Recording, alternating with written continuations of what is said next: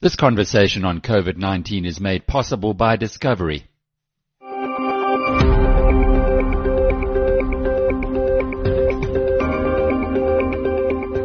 Hello, I'm Alec Hogg, and welcome to episode 27 of Inside COVID-19.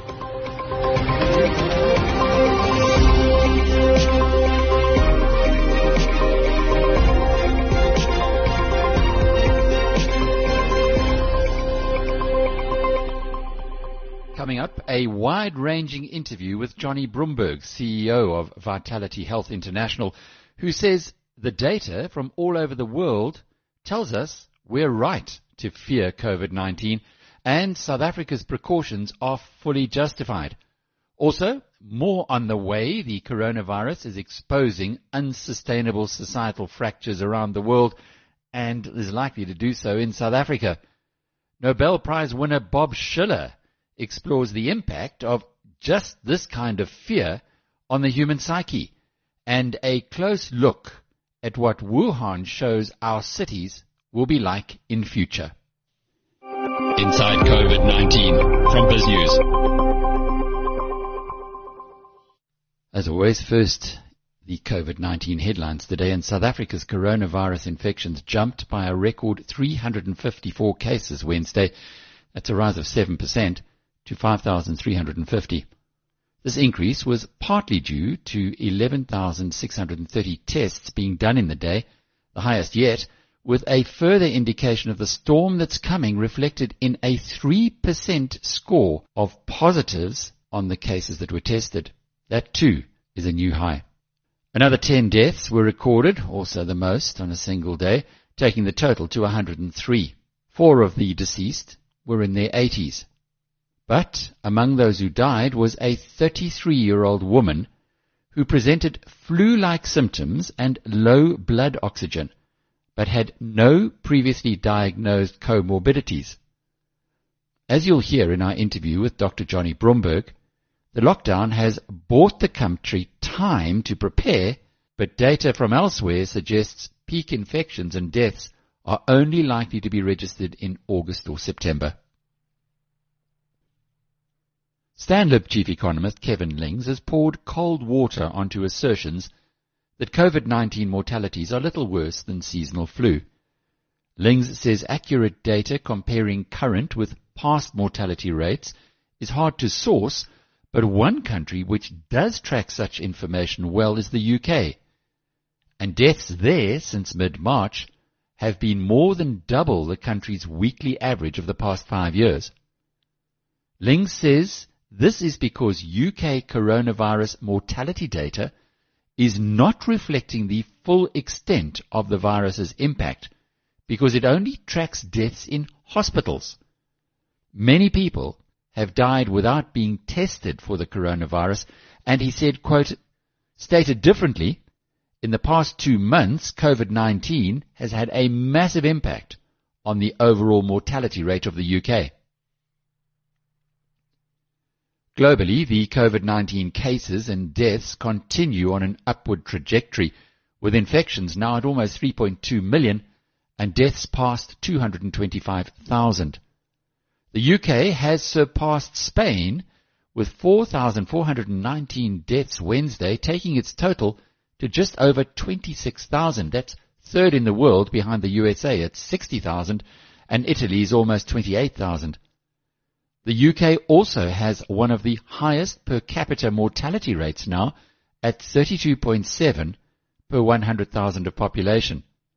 Neighbour Ireland, which employed a lockdown 2 weeks earlier than Britain, is at 23 per 100,000, the same level as Sweden, the Scandinavian nation which warned its citizens to practice social distancing but did not lock down its economy. South Africa is at a fraction of these ratios, with a mortality rate of 0.16 per 100,000 residents. That's in line with another relative laggard, India, at 0.07.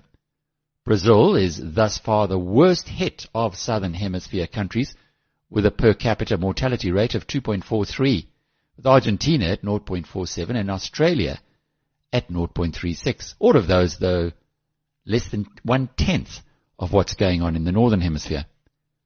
Scientists do warn us these rates could change significantly as the southern hemisphere goes into its winter.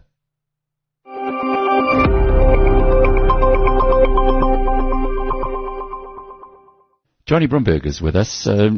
Business for South Africa, Jonny. You're looking after the healthcare stream there. Can you give us an update on the personal protection equipment that you're sourcing for healthcare workers? So there's been fantastic progress there, Alec. It's a remarkable story over just a few weeks, 4 or 5 weeks of literally an army of volunteers who've come together and literally built a procurement machine that is doing remarkable things. So obviously, there are very significant donors in the background who are bankrolling this, principally the Solidarity Fund, but also NASPERS, which is doing a lot, the Motsepe Foundation, and Spire, which is the First Rand effort. And then what BSA has done is set up very sophisticated infrastructure. So first, it's built a portal that allows suppliers to register and be validated, and to upload what equipment they can sell and at what price.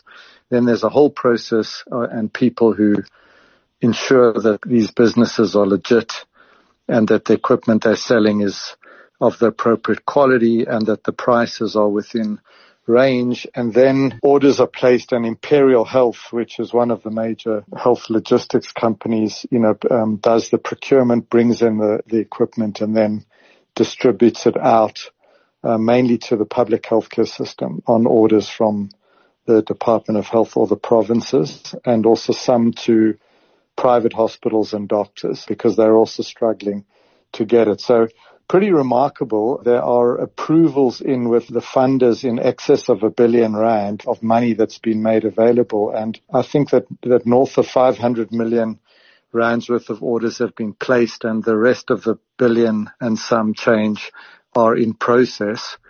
And if I'm not mistaken, roughly 20% of the items, I think it's as many as 40 million items, are already in the country, and there's a lot more on the way. So we do think that within a week or two, most of the gaps for the next 6-8 weeks will be closed. And if you consider that just a couple weeks ago there was very little in the country, it's quite a remarkable achievement. When you say the gaps, so you've done some kind of analysis to say these are how many masks we're going to need, these are how many gloves, and so on.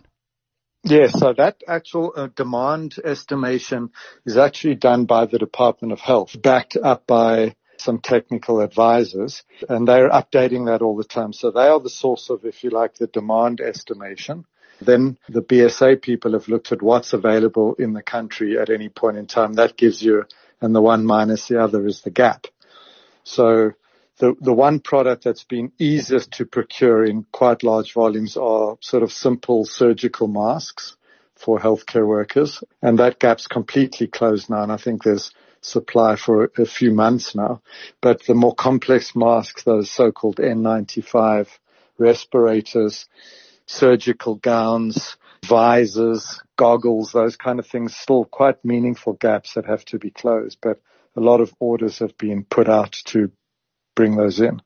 We've had some really chilling, in a way, interviews on Inside COVID-19 with people on the front line, doctors in ICUs. They say that the stats that they're getting from Italy and other parts of the world are that health workers who are working in ICU and repeatedly exposed to COVID-19, that up to 20% of them are not going to make it. I'm no expert on any of that, Alex. So I think what I could say is that Italy is the very worst of it, because what you had there is severe epidemic in an extremely unprepared healthcare system with limited equipment and protection at the beginning. So I would imagine that here, both because we've had much more time to prepare healthcare workers, health professionals, nurses, and others who are going to staff the ICUs have learned huge numbers of lessons from all over the world, and they're continuing to do that. So they'll hopefully have the equipment, but it's not just the equipment. I think it's all kinds of protocols that they would have learned about what to do and what not to do, that very few of them will get sick, never mind die. So I would hope that what happens here is a small fraction of 20%, close to zero, would be the ideal outcome. But as I say, I'm really not an expert on that specific issue. But hence the focus on getting this equipment to healthcare workers because of the risk that exists. Definitely. It's a huge risk, and not just for ICU, everybody. Your GP working in her rooms, laboratory workers who are taking swabs, nurses and doctors just, working in a regular hospital, because you can't detect every single COVID patient before they arrive in the hospital. Ideally, you should do that, but you often can't. So you need protection for all people working in the healthcare system, obviously at different levels. You would be hearing, because all of us are, the critics who say that this thing is being overblown, that we have these people are going to die anyway. I saw some excellent research today that came from Kevin Lings, which took the UK's death rate. He said it's very difficult to get stats from around the world, but he shows the UK's death rate over 5 years, the average, and how it's shot up to more than double the normal number of people who are dying every month in the UK. Is this starting to resonate now? Are we starting to understand that even the critics, that COVID-19 is a killer? Yeah, I don't place much faith in the arguments of those critics. There's just overwhelming evidence from scientists and from doctors at the front line that this is a terrifying disease. People die, people get cancer and heart disease and they die, but they don't die in the numbers and at the speed that people are dying, and with the suffering, to be frank, that people are dying. And you're talking about, tens of thousands. I read today that the number of people who've died in the U.S. now exceeds the soldiers who died in the Vietnam War, over the several years of that war. So I don't see any good data to support people are going to die anyway. And there is excess mortality, clear evidence. I've seen it in all of Europe and North America. There is excess mortality. Interestingly, if you look at the figures right now in South Africa, our mortality is below trend. And that's because we're not yet seeing the big numbers of deaths from COVID, but we're seeing dramatic reductions in motor vehicle accidents and deaths from other non-natural causes like crime and violence. So we're in this interesting little sweet spot. But in Europe, it's clear excess mortality and in the States as well. Something that the President said yesterday and was also reiterated by Archbishop Desmond Tutu about this virus illustrating fractures that you have in society. And I guess in our context, in South Africa's context, the healthcare haves and the healthcare have-nots. This is something that it's more philosophical, but from where you're sitting, how are you seeing this? We're not seeing it yet here because I think we're at a very early stage of the epidemic, but the evidence from the US and parts of Europe is very stark, which is that it's disproportionately impacting on lower income communities. That's partly, as you say, because they have less access to healthcare. It's also because for many reasons they are less healthy. They often have high rates of being overweight, of having underlying chronic disease, just having had less healthcare and less opportunity to lead a healthy lifestyle for many years. So I think that's one issue, and that you can clearly see in the US. I think South Africa is going to have a double whammy. It's going to have those issues, people who've been chronically deprived of access to decent healthcare. It's got a triple whammy, actually. I think the second is those very same low-income communities in our country are disproportionately impacted by HIV and TB. And although there's no evidence yet, there's definitely concern that those populations will be more vulnerable to the impact of the virus. And the third effect is just socioeconomic conditions. It is already, and it's going to stay harder for people to practice social distancing. And so I think it's almost incontrovertible that when there are hotspots and community outbreaks, they're likely to be more severe in low-income areas because of living conditions. And so I'd be very surprised if we don't end up seeing, a strong correlation between socioeconomic status and the impact of the epidemic here when we look back on it in 6 or 12 months' time. And so in that sense, it does amplify in magnitude, socioeconomic divisions and fractures all over the world, and it's tragic. And presumably something that is occupying the minds of the leaders of the country because it's not sustainable. That's right. And to make matters worse, the lockdown, which is the best way to protect everybody in the country, whether you're rich or poor, disproportionately impacts again on low-income communities because they have less cash. Many of them have informal sector jobs who are literally living day to day on the cash they earn. So, I think the government is very worried about all of that, but trying to balance the need for social distancing and lockdown versus the risk to those communities of economic hardship versus the health risk to them. Like a Gordian knot. And it is, and I think that one does have to give credit to the Minister of Health and to the President and the people around them. You get the impression that they are listening hard to the scientists and grappling in the right way with incredibly tough decisions. There is no, people who are super confident that their way is the best way out of this. I don't think you should trust anybody who's overconfident. It's just really very difficult, and I guess these forecasts have to be updated day by day, week by week.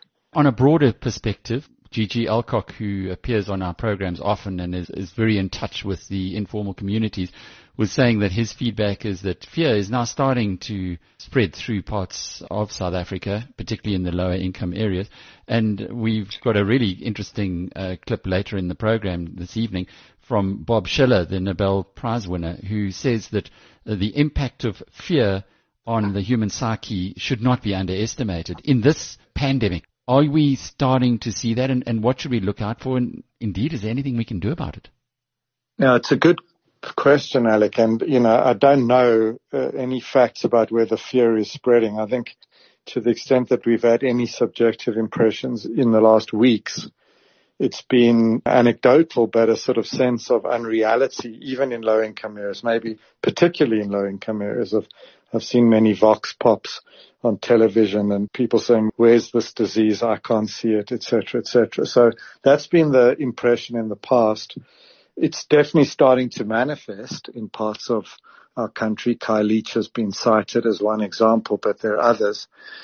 It wouldn't surprise me if fear is starting to spread because it's something we should all fear. I'm not a psychologist or a mental health professional, so I don't really know what the impact of fear on the human psyche means.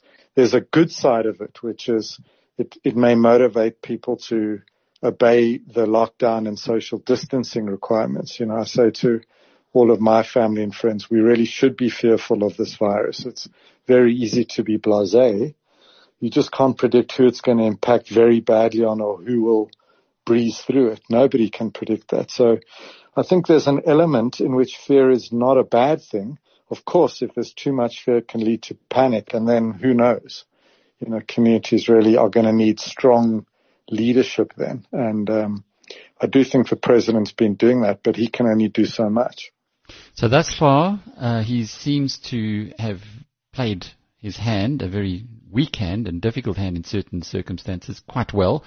What needs to be done from here? I think more of the same. So, we've got to, I guess, gradually lift this lockdown in a very scientific way. It's very hard, as I said. There's more work to do on readying the healthcare system, a lot more, although the delay and the flattening of the curve that's been achieved, I think, is created, significant space for doing that. The current model suggests that the epidemic will peak here sometime between late July and September. So we've bought ourselves months actually to prepare. And there's more of that preparation that has to be done, including bringing in equipment, constructing additional facilities, training the teams of health professionals. So I think it's more of that. But then there is a lot to do, Alec, in my view, on figuring out smart ways to get people back to work in ways that can sustain their livelihoods and the economy, but at the same time doesn't just lead to resurgence of the epidemic, which it could easily do. It's so easy to burst out again. And I think this is a problem that's going to be with us till there's a vaccine, until the population is vaccinated. And I can't imagine that's much less than 18 months to 24 months away.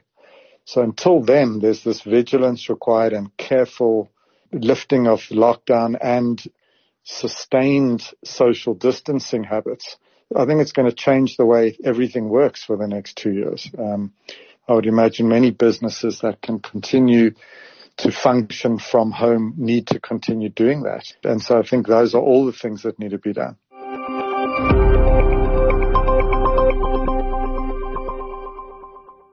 As you heard from Dr. Broomberg, the virus looks set to highlight continuing income inequalities in South Africa. My colleague Linda van Tilburg takes up that story. On Monday, on Freedom Day in South Africa, President Cyril Ramaphosa said that the coronavirus was highlighting the country's stark inequalities. This was echoed by Archbishop Desmond Tutu, who said that the virus has done the country what he called a ghastly favor by exposing the unsustainable foundations on which it is built, and he said that it should be urgently fixed. This is not only the case in South Africa, but also within Western societies, especially those in the United States and the United Kingdom, where poorer populations appear to be more likely to die from COVID-19. Dr. Sandro Gallo, the Dean of Boston University's School of Public Health, told Bloomberg's Carol Masser that the virus exposes fractures in societies. When the pandemic first started, there were a lot of conversation about how the virus does not discriminate, it affects everybody. But it didn't take long for us to realize that the virus does discriminate, that yes, we are all at risk of the virus, but ultimately those who are more at risk are those who are marginalized, who are poor, who are people of color, who live alone, who are single parents, and those who die are those same groups. So what we're seeing is a world where groups that are vulnerable do not even have protections from something as widespread as a pandemic like this. And you're hearing this from data emerging from cities all over the country and really from all over the world. So I certainly hope that this is a wake-up call for us that says, even in the context of a pandemic, we have created conditions where health haves and health have-nots deviate at a time like this. About 40 years ago, this is important to note, the American health was among the best of the high-income world. Now, today, we are squarely the worst. We have squarely the worst health of any of our high-income country peers. So we have life expectancy is shorter. We have higher deaths from infectious disease, higher deaths from non-communicable disease, and we leave about 5 years of life expectancy on the table compared to other countries. So, I would ask you and ask anybody listening. We have chosen to leave 5 years behind in life expectancy. And now you may be saying, well, I didn't choose that, but we did. You did and I did, because we have voted for policies that allow that to happen. So it's been about the past 30 to 40 years where our health as a country has been getting progressively worse. And it has brought us to a place where when something like this happens, it reveals this underlying truth. Now, this truth is with us at all times. The virus did not create it. The virus is just exposing it. If we really wanted to tackle this, we would say, how do we create a world where everybody has access to high-quality education to allow us to change people's life trajectories, that everybody has access to stable housing, where we have a fair economy such that people who work hard can get jobs that puts them on the right track, and all of that ultimately would add up to creating much better life trajectories for people.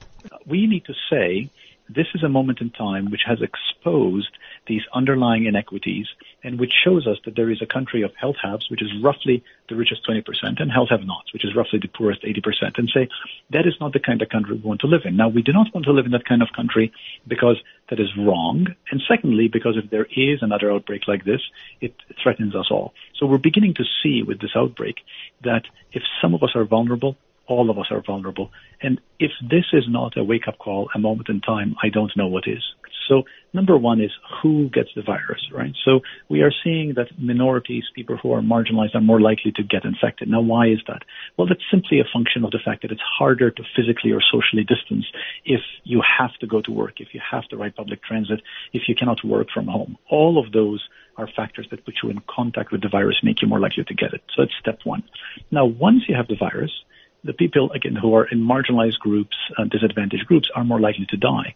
That is probably a reflection of the fact of greater underlying health conditions, right, greater morbidity underlying. So when you understand that, then the question becomes, how do we deal with those two aspects? Well, I think on the first aspect, we need to make sure as reopening happens that we have a clear risk stratification, that people who are most at risk are most protected. Now, what does that mean?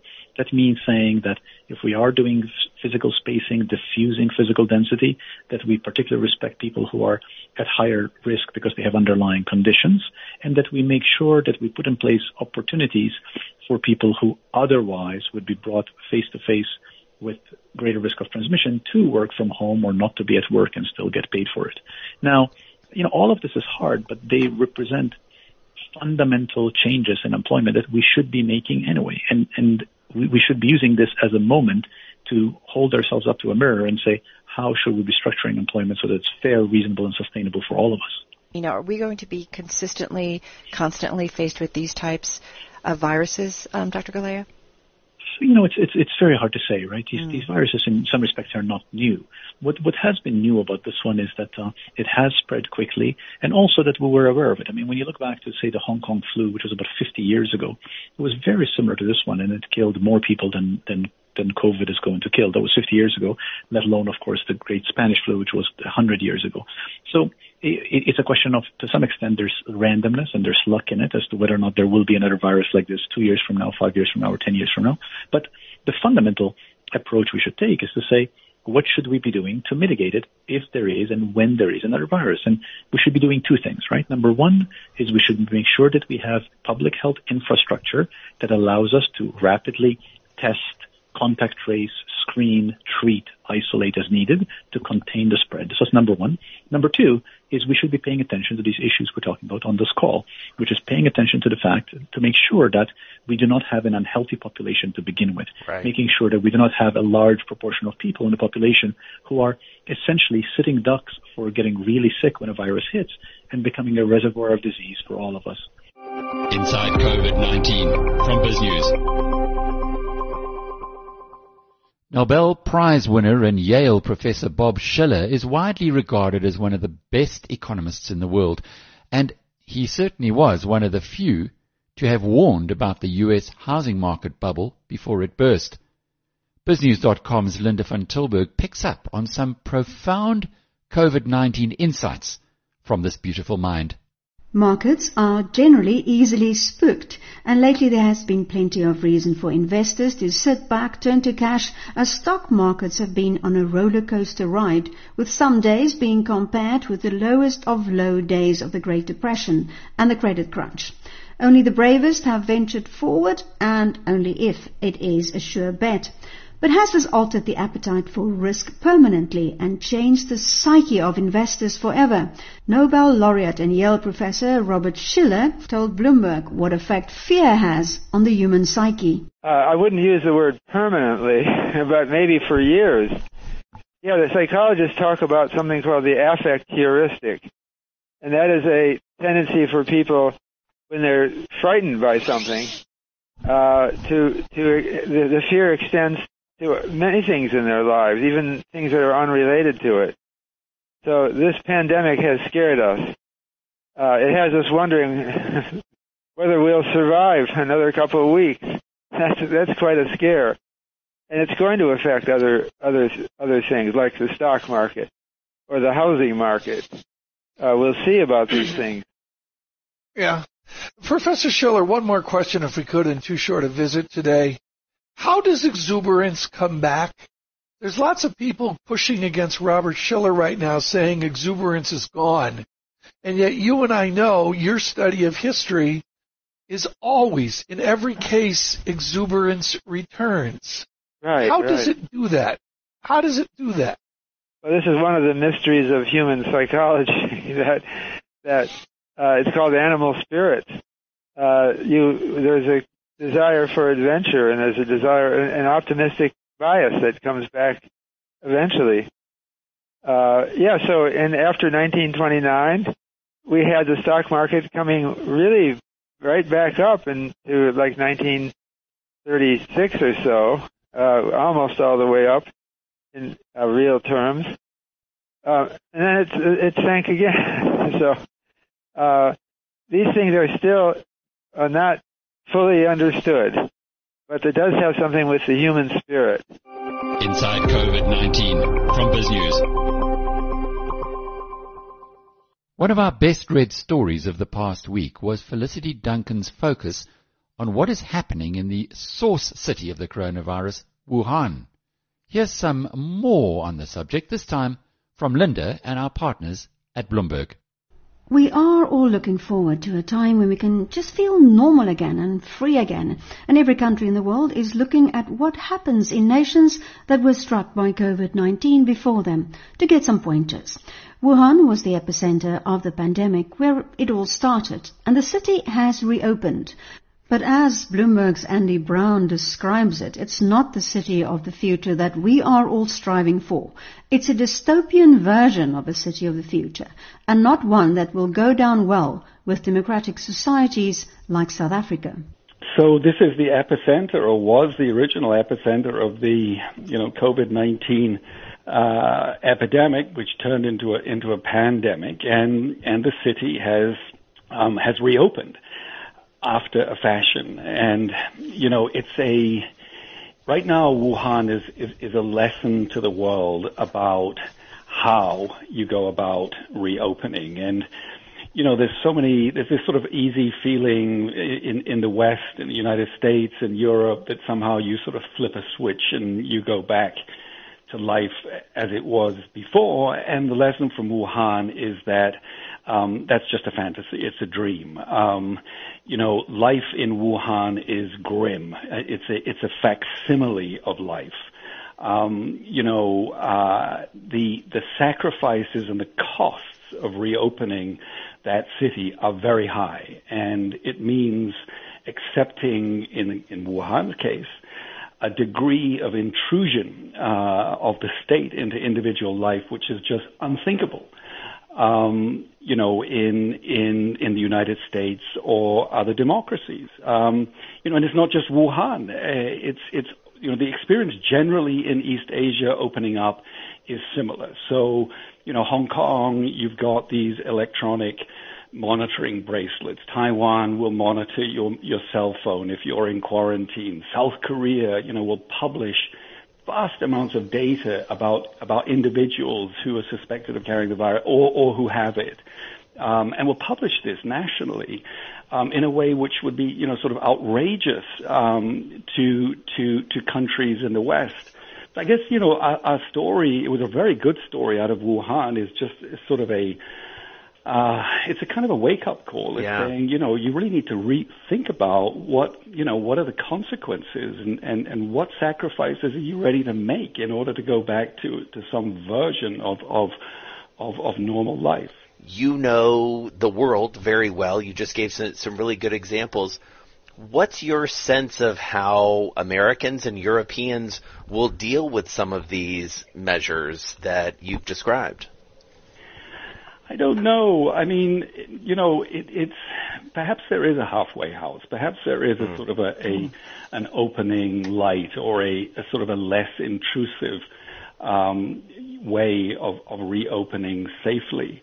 But I guess the question is that this needs to be there needs to be a debate. I mean, people need to decide what they're ready to accept, the restrictions and the intrusions that they're ready to accept, and where the guardrails are, where the red lines are. And I'm just not seeing that debate. Right. But also this sort of just the tenor, the quality of life that I'm not sure people. Our reporting was very vivid out of Wuhan. Our reporters went through factories and discovered these sort of silent, sort of dystopian places where workers are not allowed to talk to each other when they're having lunch in case they inadvertently sort of spread the virus. And the elevators are closed, and the workers have got to walk upstairs. And constant vigilance, sort of hyper awareness of the danger. This sort of, it's this specter of disease that shadows everybody. So you can go to a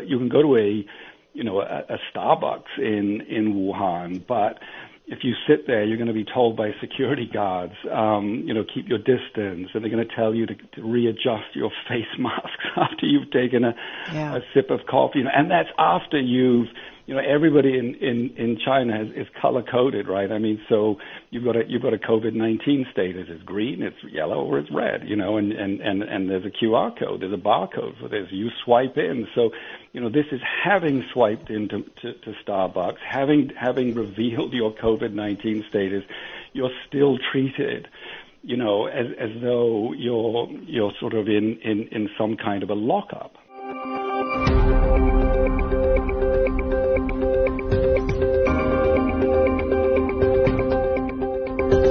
This has been episode 27 of Inside COVID-19. You can access every episode by subscribing on Spotify or iTunes, or by downloading the BizNews podcast app in the Apple or Android app stores. I'm Alec Hogg. Until tomorrow, cheerio.